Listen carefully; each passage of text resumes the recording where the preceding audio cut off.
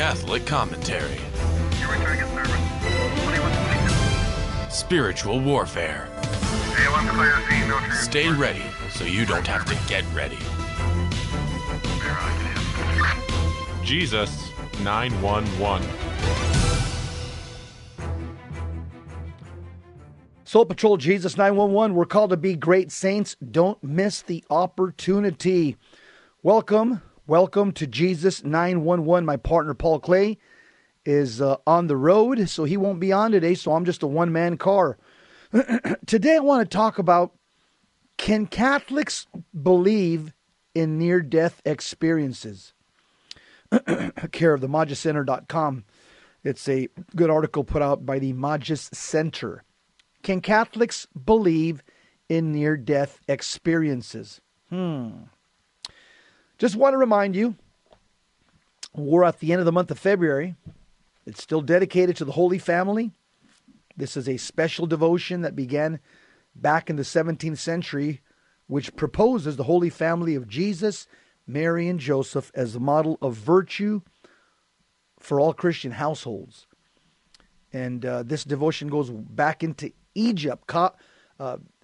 When the Holy Family, they fled from King Herod into Cairo, Egypt, the Egyptian Christians, both Catholics and Orthodox, have had a devotion to the Holy Family ever since the very earliest times of Christianity. Okay, let's get right to it. Can Catholics believe in near-death experiences? Everybody's going to die, 100% of us. Nobody gets out alive. And so most people have probably never thought about that. Every second, 1.8 human beings die. Every second, 1.8 humans die. In other words, time waits for no man.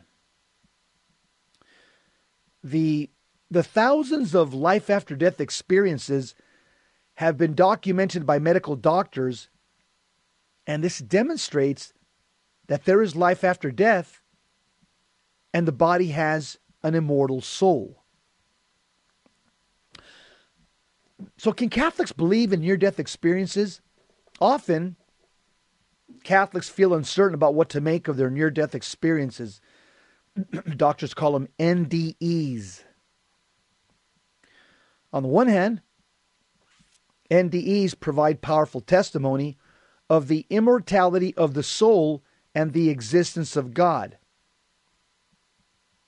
On the other hand, many near-death experiences contain elements difficult to square with church teachings. So we're going to take a look at both sides of the Catholic discussion on near-death experiences. What would be the Catholic view on near-death experiences? Near-death experiences can be associated with the idea that God doesn't care about religious doctrine. Certainly, near-death experiences don't usually feature a direct revelation from God declaring that the Catholic Church is the one true church founded by Christ. This may strike some Catholics as odd. Why wouldn't God communicate important information like this? Furthermore, the vast majority of reported near-death experiences depict a positive view of the afterlife. Promoters of near-death experiences sometimes draw the conclusion that heaven is easily available. But of course, many Catholics find it difficult to reconcile this whole notion of heaven is easily available when you look at our Lord's words in Matthew chapter 7, verses 13 and 14, where our Lord Jesus Christ says, "Enter through the narrow gate, for the gate is wide and the road easy that leads to destruction, and there are many who take it. For the gate is narrow and the road is hard that leads to life," that's eternal life, is Zoe, the Greek word, "and there are a few who find it." These are very valid concerns for faithful Catholics to have. So when we look at all the information available to us, we see that near-death experiences need not imply that God doesn't care about religion. What's more, near-death experiences can provide strong testimony to the existence of a transcendent soul, to the possibility of the resurrection of the body, and to God's nature as unconditional love. So the question is, do near-death experiences imply that everyone goes to heaven? When you're reading about multiple accounts of near-death experiences, it's natural to begin to wonder what they imply about religion and morality. They may seem to suggest that everyone who dies will see the loving white light and that everything is going to be wonderful regardless of how that person lived their life. Could this be a deception that's trying to make people think that how they live their life doesn't matter? After all, in 2 Corinthians chapter 11, verse 14, we read that Satan disguises himself as an angel of light. But the fact is, even in the most convincing of false consolations, one can still sense the presence of darkness. The demonic spirit is not going to love somebody into a kind of heavenly state. It's not within their capacity as dark beings. On their face, it seems unlikely for these experiences to be demonic deceptions. While the vast majority, around 98%, of reported near-death experiences are positive, we should also consider a few other statistics. Consider that 85% of children who are resuscitated from clinical death have a near-death experience, but only about 9% of adults have a near-death experience. We need to ask the question, what about the other 91% of adults? I mean, they're clinically dead. They have fixed and dilated pupils, a flat EEG, an absence of gag reflex, and their brain is essentially sputtering on almost nothing. Why shouldn't they too have a near-death experience? For Catholics, it might occur that those who are destined for purgatory are not going to experience this fullness of the white light of God. Perhaps there's something left first for them to do, some final purification they must undergo. In that case, it would be reasonable to suppose that they would not experience a near-death experience full of loving white light. It's also worth bearing in mind that 1 to 2% of people who have near-death experiences do have negative experiences, and the negative ones are dark indeed. At the very least, we can conclude that near-death experiences are quite compatible with the view that how we live our lives matters for the next life. Near-death experiences are evidence of the transcendent. Upon leaving the physical body, a near-death experienced patient journeys to a transphysical state in which he or she frequently meets deceased relatives. One peer-reviewed study reports an encounter with a child, whom we shall call John, who underwent a near-death experience. John woke up from his coma to tell his parents, I've just seen Aunt Nellie in San Francisco, and she told you that, she said to tell you she's all right. John woke up from the coma to tell his parents. The parents were astonished to hear this. They hadn't seen Aunt Nellie in years, and John had never met her.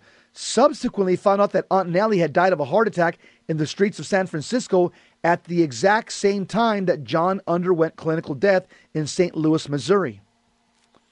This encounter demonstrates the common ability of near-death experienced patients to converse with the deceased.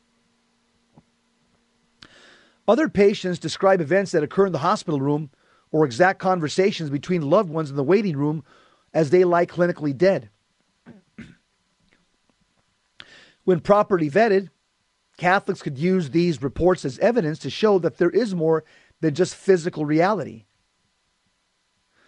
But what does the Bible say about near-death experiences? Christians often appeal to the Bible either in support of near-death experiences or against them. The Bible, however, does not contain unambiguous references to near-death experiences.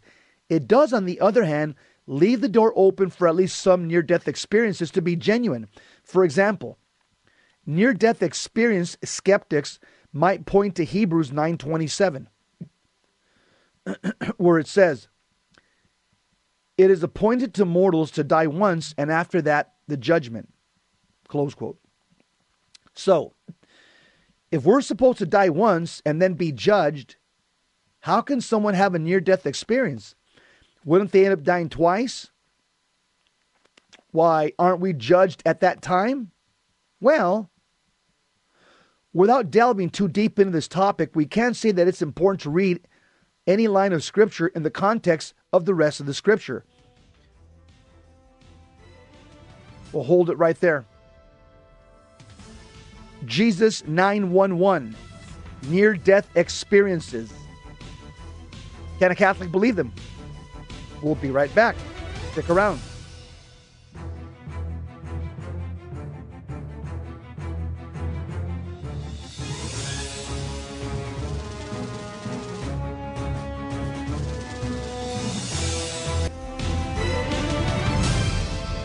Now, back to Jesus 911.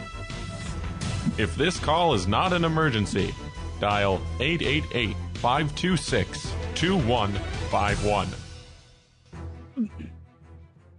Soul Patrol, Jesus 911, talking about near-death experiences. What do Catholics believe about them, and can we believe in near-death experiences?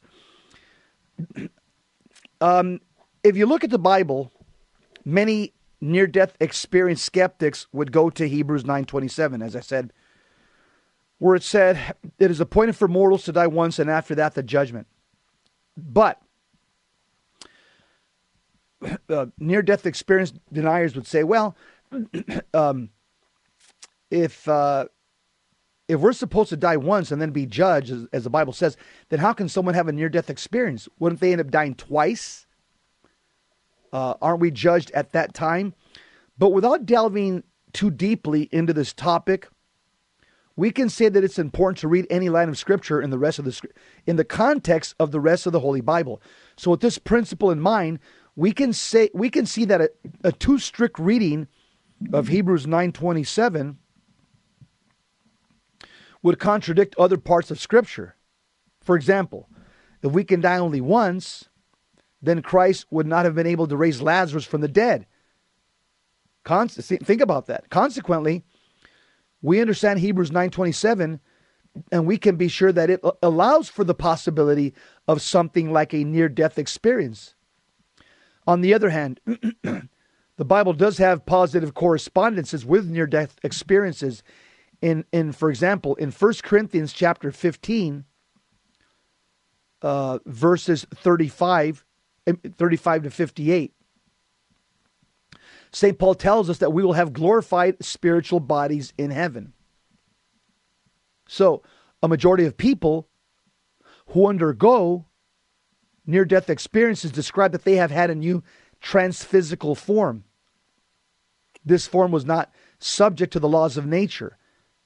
Patients would hover above their physical bodies like an angel, passing through walls of waiting rooms in hospitals, ascend multiple floors of hospitals, and frequently go to the other side. That to me sounds like what St. Paul talks about, the properties of the glorified body that we will possess, or the powers of the immaterial soul. Although this transphysical form differs from Jesus' resurrected body in terms of power and glory, recall that in Scripture, Jesus appeared as a spirit and walked through walls.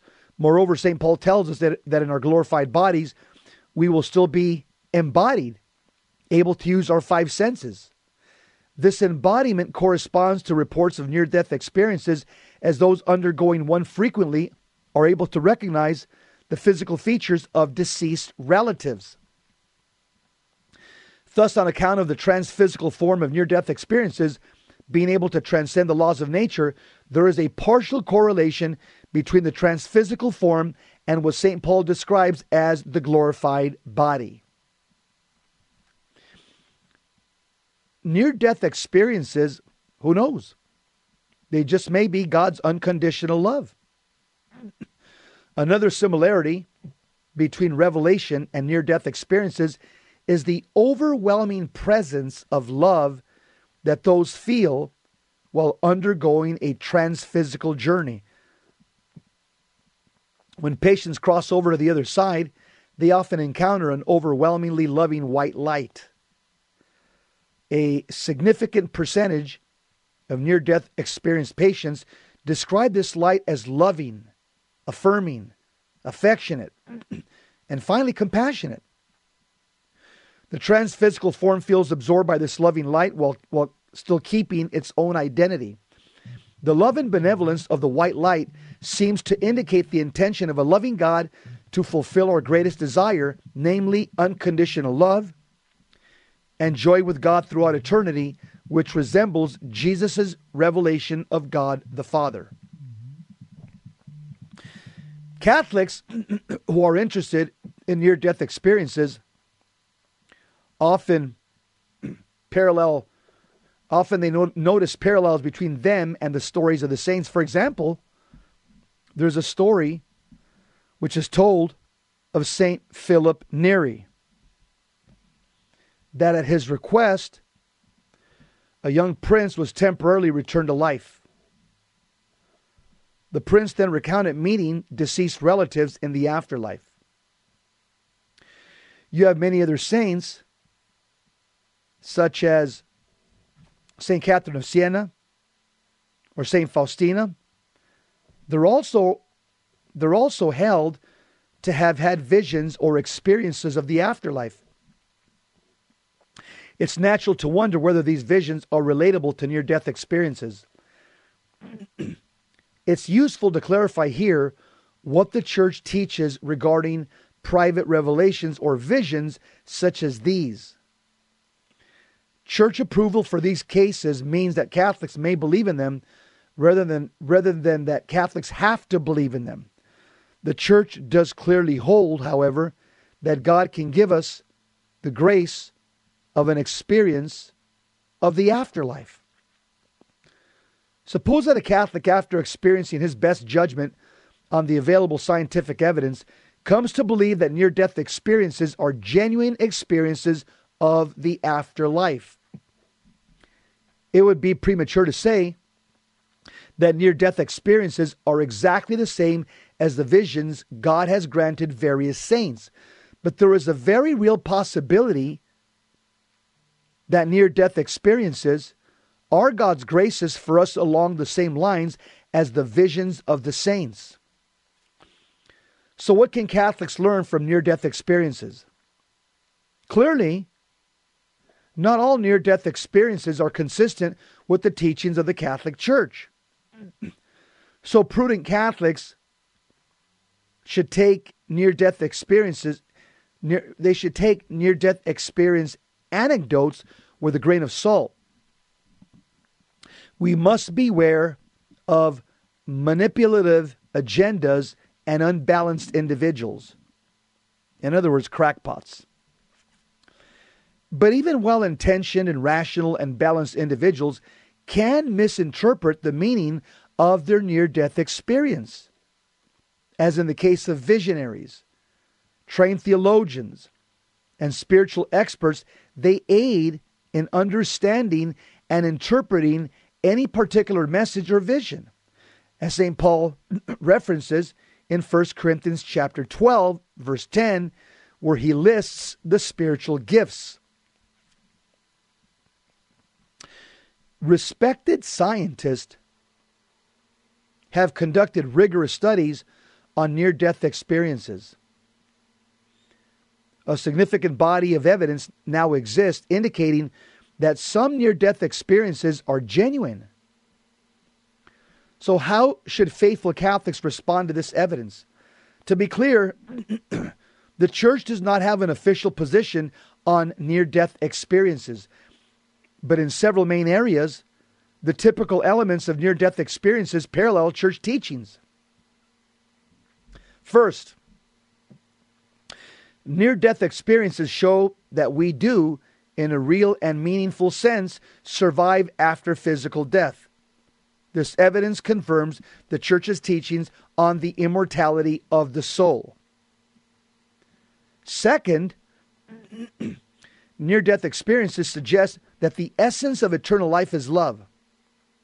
Love is made manifest in near-death experiences by the loving white light, the love of Jesus, and the love and joy of deceased relatives. Thus, near-death experiences point to the truth of the central Christian tenet that God is love. 1 John 4:6.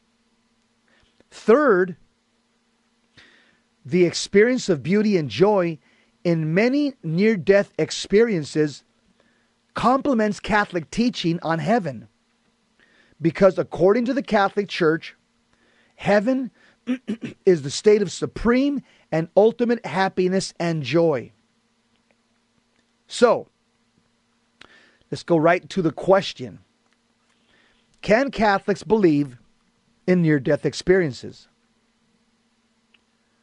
Just like apparitions, Catholics should exercise good judgment when evaluating any particular near-death experience. But given the rampant materialism of our culture, near-death experiences can be an occasion for us to praise God's mercy. God does not fail to provide us with all the help we need to hope in Him. Near-death experiences seem to me to be consistent with what the Catholic Church has taught. Generally speaking, it seems to be consistent. When it comes to near-death experience stories, there are many unscientific writings based on the writer's own agendas rather than actual evidence. However, there's also a growing body of legitimate research around near-death experiences called NDE reports, and scientific peer-reviewed journals have published several medical studies on this subject. So I want to explore some of the common elements of near-death experience stories, what it means when a near-death experience can be verified, and I want to give you some credible near-death experience short stories, and I want to try to outline the top 5 things to remember about near-death experience. So, what are the common elements in stories of near-death experiences? For a near-death experience to occur, one must have limited brain function, yet still have a sensory experience without full use of their physical senses. In the United States alone, about 9 million people have reported experiencing a near-death experience. The patient's reports reveal a pattern of several recurring themes or elements. These elements include: first bullet, an out-of-body experience; second bullet, accurate visual perception while out of the body; third bullet, accurate auditory perception while out of the body; fourth bullet, feelings of peace and painlessness; next bullet, light phenomena, encounter with loving white light; next bullet, the review of their whole life; next bullet, being in another world; next bullet, encountering other beings; next bullet, they have a tunnel experience; and next bullet, they have a precognition. On the next segment, I want to talk about 3 ways to verify a report of a near-death experience story. How do you verify this? You're listening to Jesus 9-1, one-man card, Jess Romero, talking about near-death experiences. We'll be right back. Stick around. Don't go anywhere.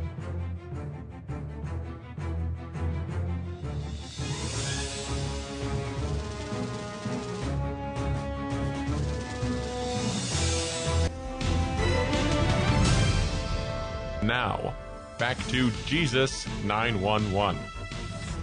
If this call is not an emergency, dial 888-526-2151. Soul Patrol, Jesus 911. Today's psalm is, blessed are they who hope in the Lord. Psalm chapter 40, verse 5. Blessed are they who hope in the Lord. Today's saint of the day, the king of Northumbria, from 634 to his death. St. Oswald is venerated as a saint. He had a large following, was generous with the poor, and spread Christianity all over Northumbria. His reign is surrounded by legends. Also, have you heard of Catholic guilt? That's interesting. Catholic guilt is not a thing. Catholic guilt is that tendency of Catholics to be hypercritical of their own moral behavior, or to be haunted by a sense of culpability, to fear God's condemnation over things that really aren't a big deal. This concept is a myth. Sure, some people struggle with scrupulosity, but the Catholic Church defines a harmonious balance between looking inward for the problem and looking outward in a culture that increasingly avoids responsibility and blames the system. All right, back to near-death experiences. So, the question is, can a Catholic believe in near-death experiences? Absolutely, it's consistent with the teachings of the Catholic Church. 3 ways to verify a report of near-death experience. In some cases, where patients undergo clinical death and then return to physical life, they report that they maintain consciousness during the clinical death despite the absence of brain function. Since this clinical death often happens in a hospital setting with professional medical oversight, thousands of these near-death experiences have been sufficiently well documented for scientific study. I know one, in fact, my friend Paul Zuccarelli, who lives out here in the Phoenix Diocese. He even wrote a book on his near-death experience called Faith Understood.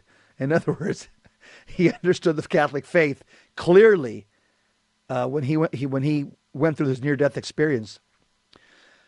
But there are 3 ways to verify the transphysical nature of a near-death experience. Number 1, veridical reported data. Number 2, visual perception of blind. Number 3, personal information about deceased individuals. So, each of these kinds of evidence is verifiable by independent researchers after the fact, and all of them are exceedingly difficult, if not impossible, to explain by merely physical or physiological theories such as hallucinations or narcotics or anoxia. Let's start with veridical reported data and visual perception of blind. Frequently, during near-death experiences, some transphysical component leaves the body but does not go immediately to another worldly domain. Instead, it remains in the resuscitation room or somewhat near the body. Some of these reports have highly unusual or unique characteristics that are not part of the ordinary resuscitation or hospital procedures. Additionally, some patients blind from birth report visual data accurately about their experiences during clinical death. As such, the details of these near-death experiences, these stories, can be verified by hospital staff and others who were present at the time. When the claims of a near-death experience have been verified, the account is deemed veridical. Virtually every peer-reviewed study reports multiple instances of such veridical data. There's also personal information about deceased relatives. Many near-death experiencers, near-death experiencers, meet deceased relatives whom they had never met in their own lifetime. They can only identify the relatives later in a photo or by describing them to a living relative who knew the deceased.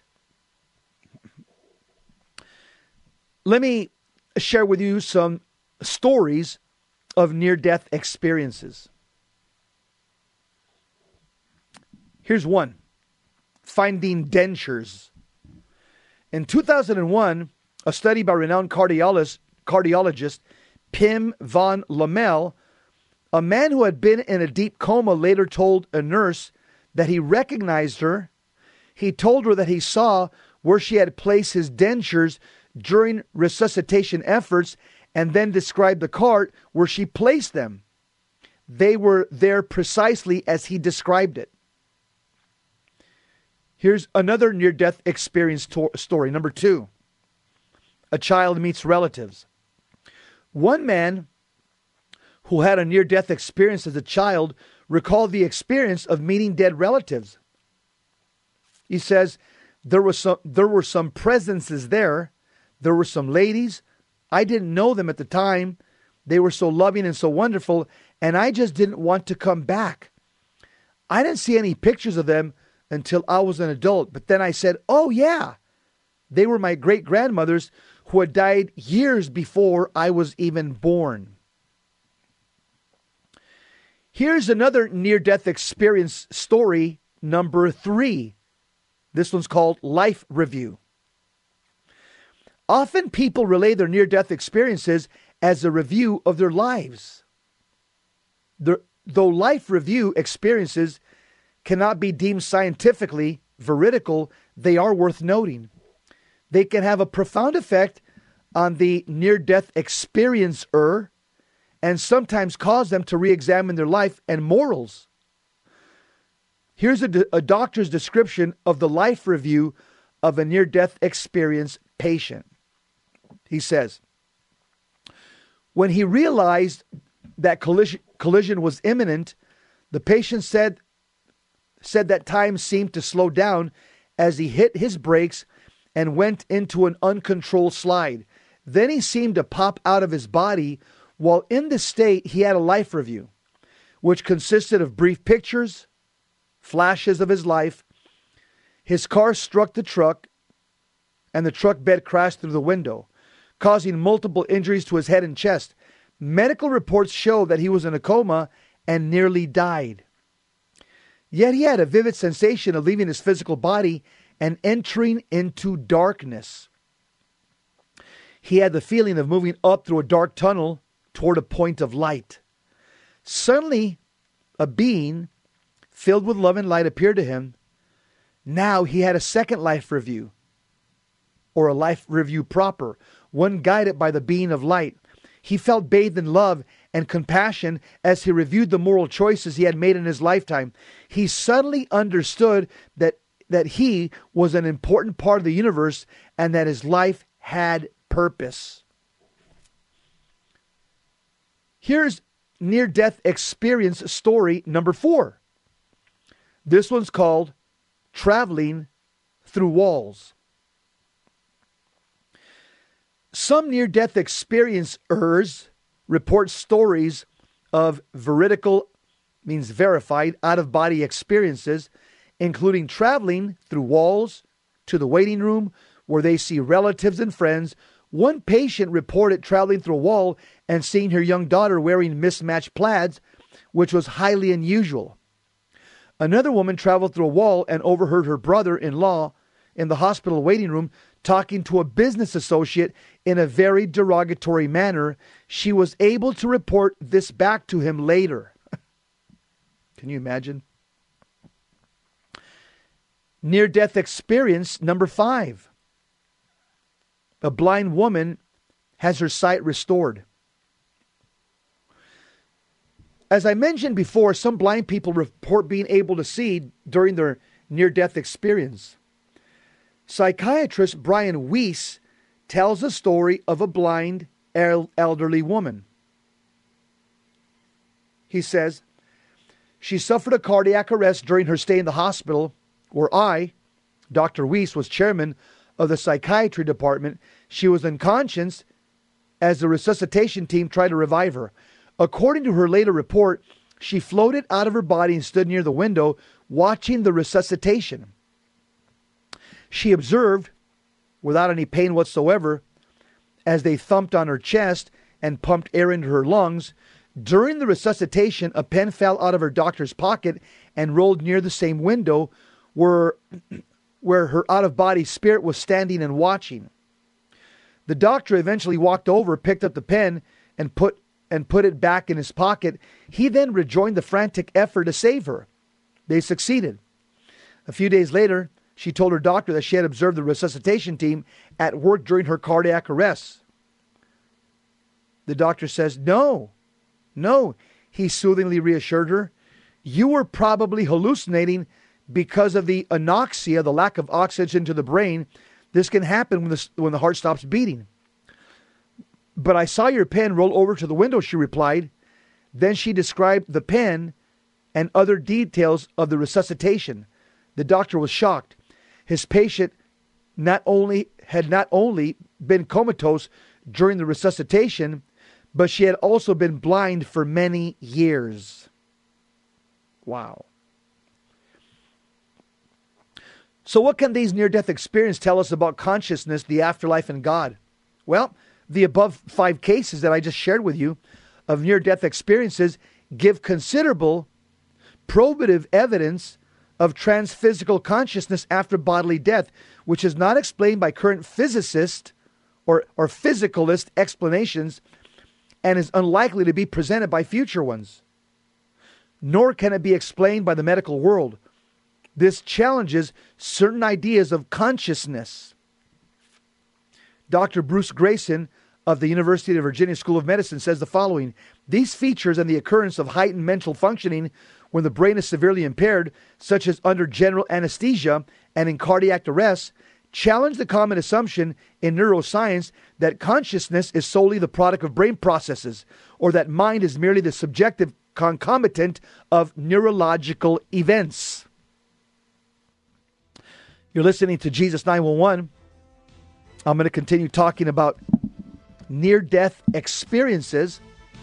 If you want to take a look at the show material, where I'm drawing this from, go to vmpr.org, vmpr.org, or my website, jesseromero.com, jesseromero.com.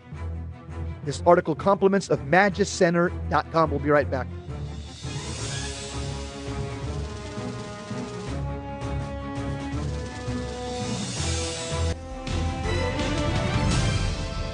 Now, back to Jesus 911. If this call is not an emergency, dial 888-526-2151. Soul Patrol, Jesus 911, talking about near-death experiences. Hey, somebody sent me yesterday 2 articles. I just want to mention them. I'll go back to near-death experiences. One article says this. It's from MSN.com. It says this: Americans are unwittingly exposing themselves to tattoo inks that contain organ-damaging chemicals. Disturbing new research has revealed. An analysis of 54 inks commonly used in tattoo parlors across the U.S. has uncovered that a whopping 45 of them contain unlisted additives or pigments, including chemicals known to pose serious health risks. Another article by the Daily Mail UK, it says 90% of tattoo ink contains chemicals that can cause organ damage. Study finds, which more Americans than ever are now inked. About a third of Americans have at least one tattoo, statistics suggest, but experts are warning that their ink may contain contaminants. More than 9 in 10 people who get tattoos in the U.S. could be unwittingly exposing themselves to chemicals that cause organ damage, a study suggests. Tests in New York on 54 ink samples found 45 contained compounds that were not listed on the label. And the most common was polyethylene glycol, a compound that has been linked to damaged organs, including a type of necrosis in the kidneys. Just thought I'd mention that. Somebody sent me these links yesterday. I thought it was appropriate to mention that to the audience. I tell people, yeah, don't get tatted. You know why? Because Jesus is going to take them off anyhow. If you die in a state of grace at the resurrection of the glorified body, your body's going to be made perfect, just like it was when you were born, like a baby. No blemish, no spot, no wrinkle. And so Jesus is going to take out take away your tattoos immediately, instantly. All right, let's go back to the importance of near-death experience stories. So, again, there's a growing body of legitimate research around near-death experience reports, and peer-reviewed scientific journals have published a number of actual medical studies on this subject. It's been verified.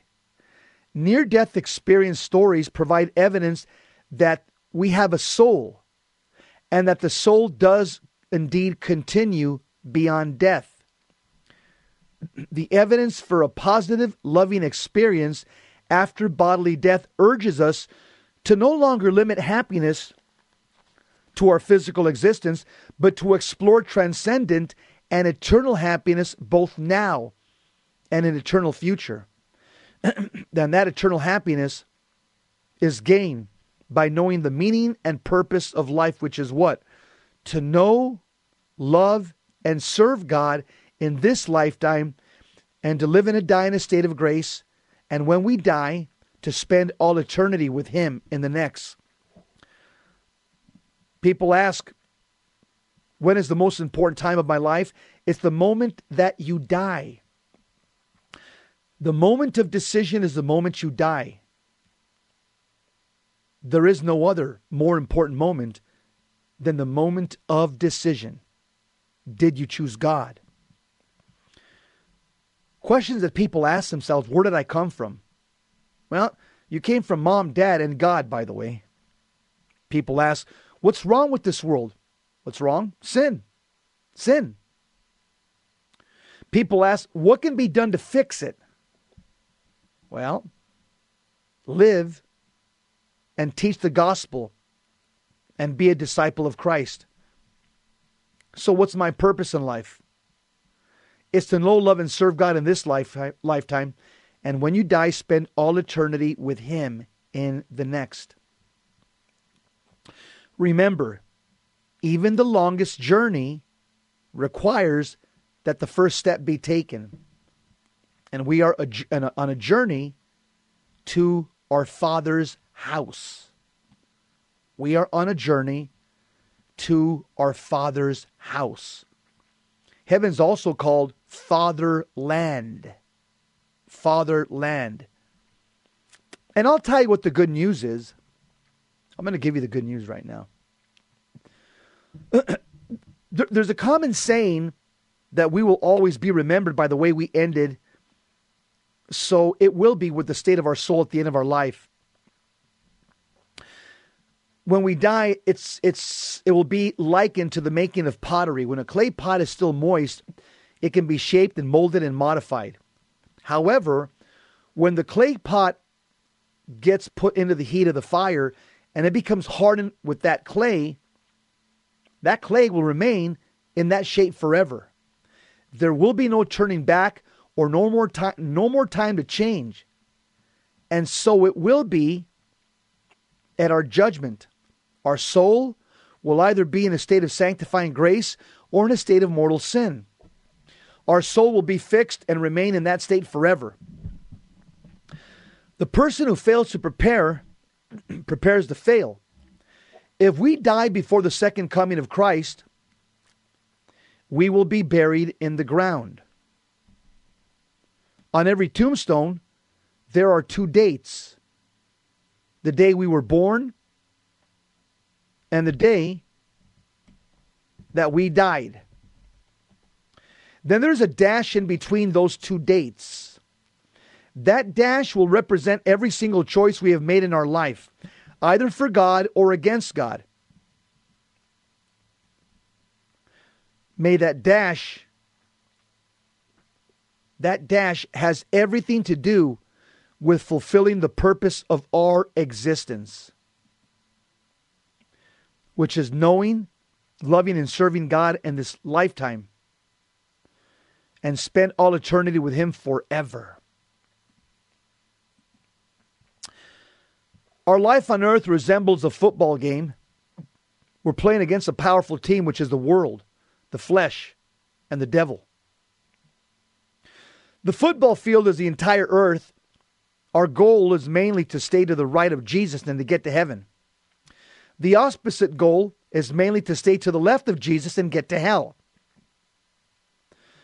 The kickoff is when we're about 7.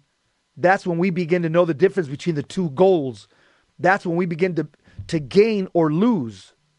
The football is sanctifying grace. Every time we do good, we gain yardage. Every time we commit sin, we lose yardage.